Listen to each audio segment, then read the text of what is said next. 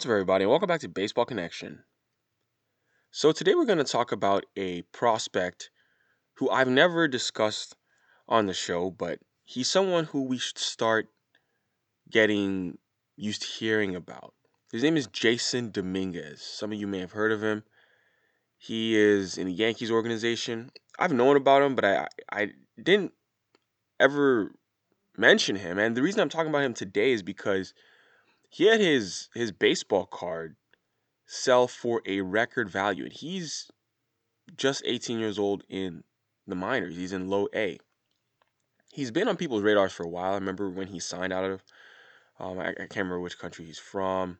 Um, yeah, excuse me for that. But he's from somewhere in Latin America. And when he signed at the age of 16, he was, oh wow, today's his birthday actually.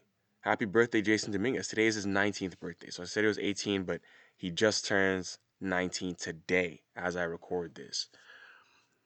But yeah, anyway, he was on YouTube. He was a YouTube sensation, everything at age 16, switch hitting center fielder.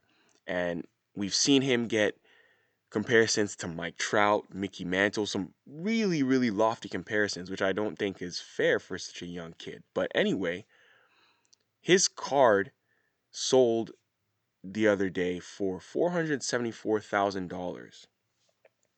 And you wonder what is the big deal with this guy? Why is this guy's baseball card selling for so much? Well, obviously it's because people think he's the next big thing. And this is, I mean, a rookie card coming in at $474,000. I mean, it's the most we've ever seen. It's a record value. It's a record value.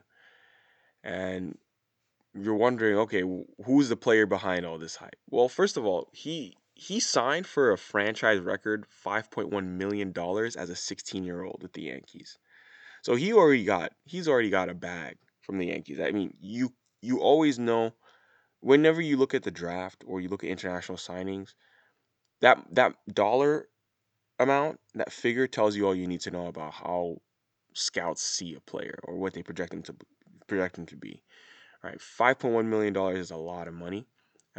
That was before he ever even stepped foot on the field in the United States. And at that time, he was, like I said, Bo Jackson, Mike Trout, Mickey Mantle, because he has plus tools across the board. So he has played a little bit in the minors so far, and he played with the low A Tampa Tarpons last year. In 49 games with the Tarpons, he hit 258 with a 346 on base, 398 slugging, 5 homers, a triple, 9 doubles, 26 runs. He also worked 21 walks and stole 7 bases in 10 attempts.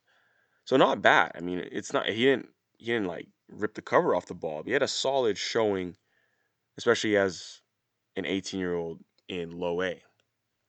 But as he moves up through the minors, we're gonna keep hearing about this guy, and we definitely see him as somebody who's going to be in the major leagues in a few years. In a few years, I mean, his ETA is 2024, so a couple more years when he's around 21 years old. Expect to see him there. But yeah, also one thing I'm seeing now is that when the Yankees spent $5.1 million on him, that was all but 300,000 of their bonus pool. So they had $5.4 million to spend, and they spent 5.1 million on this one player that year. So that tells you that they put all their chips in that basket. So you're getting someone who has above average tools across the board. And yeah, if you're getting Mike Trout comparisons, I mean, that's a very, very lofty ceiling to look at. But you're seeing someone who has 30-30 potential, and the fact that his baseball card is selling for $474,000, I'm just saying, guys, let's not get carried away. Let's not get carried away. I mean, he's not the first toolsy outfielder we've seen. He won't be the last. But I mean, when I look at Jason Dominguez, when I look at him, I mean, he's already physically maxed out as far as filling out his frame. He's 5'10", 190, extremely chiseled and muscular. He's maxed out at a young age. I mean, I don't really see him getting any more physical than he is now. So it's a matter of, okay, he needs to maintain his speed. He needs to do that. And then everyone has to polish the bat as they come through the minor leagues. And he probably will. He probably will because the tools are there. I mean, these cross checkers know what they're talking about, but it's just an intriguing. He's like, if you can make a baseball player in a lab, he's one version of what you would make. Switch hitter, plus speed, arm, fielding, hit, everything. So we'll see what he ends up being. But I wanted to bring him onto the radar today on the show because I haven't talked about him yet, and he's someone we're going to be hearing a lot of. And if you break a record for the highest selling baseball card, you deserve to get a shout out. Sorry, highest selling card for a rookie. The reason I say that is because in other news, yesterday the Honus Wagner card, so half of it. So we know that in 2021, the original Honus Wagner card. Honus Wagner is a baseball player, from the 20th century. He has the most expensive baseball card ever, and that sold for $6.6 million in an auction last year.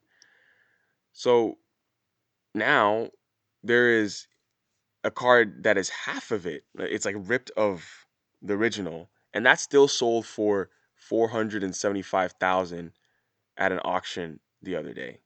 So there are some, and so half of a Honus Wagner card 475,000, a full Jason Dominguez card 474,000. I mean, some of these collectors are obviously flush with cash, and they I don't know, they're making speculative, I don't want to say investments, but they're making speculative purchases, I guess. But we'll see. We shall see. Hey, today was just a Jason Dominguez introduction. Who is this guy? What can we expect to see? He'll probably start the year down in Tampa again at low A, and then they'll probably move him up to double A during the season, and then we'll see him continue to develop. But he's a couple years away from the major leagues. Give it another 2 years. 2024 is when we will likely see him in New York. So that is going to do it for today. If you enjoyed this, please share it with someone who'd be interested, and we'll see you next time on Baseball Connection.